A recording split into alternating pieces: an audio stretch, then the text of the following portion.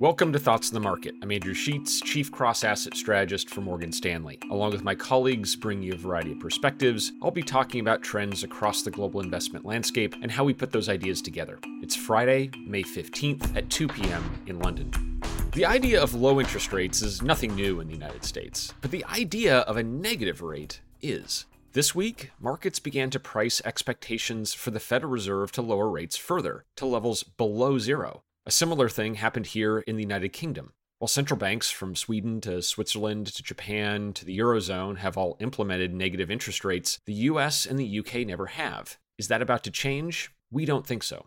To understand why, I want to take a moment to explain negative rates and why we don't think it's a particularly effective form of policy. Negative interest rates are a bit like having a savings account that pays no interest but does have a monthly fee. Such an account makes saving money a losing proposition, and that's precisely the point. Negative rates are meant to encourage spending by making savings punitive. Spending, which in turn should help overall growth. That's the theory, but for anyone following the economies of Europe or Japan over the last several years, resulting growth has been relatively weak. That's because negative rates also carry a number of drawbacks, challenges that we think the Federal Reserve and the Bank of England are well aware of. One of those drawbacks is practical. Negative rates can disrupt the plumbing of the financial system, which was never designed for negative numbers. But charging people to save money is also, unsurprisingly, unpopular. And banks in Europe and Japan have really struggled to pass these costs along to their customers. As banks have been forced to eat these costs, they found themselves with fewer resources to offset losses, and in turn have been more reluctant to make new loans. Less lending has restrained economic growth, rather than helping it.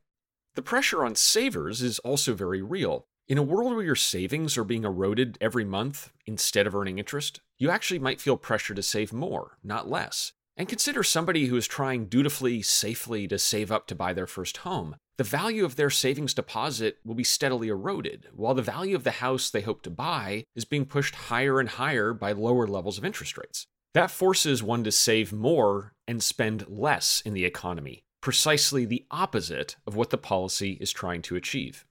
From the effect on financial stability to consumer psychology, we think the costs of negative interest rates can easily outweigh the benefits. The underperformance of economic growth, loan growth, and stock markets in Europe and Japan since each of those regions implemented these negative rates is a further cautionary sign. We think central bankers in the UK and the US are well aware of these limitations, and thus think that current market expectations of negative rates reaching American and British shores will ultimately prove unfounded. Thanks for listening. If you enjoy Thoughts on the Market, please take a moment to rate and review us on the Apple Podcasts app. It helps more people find the show.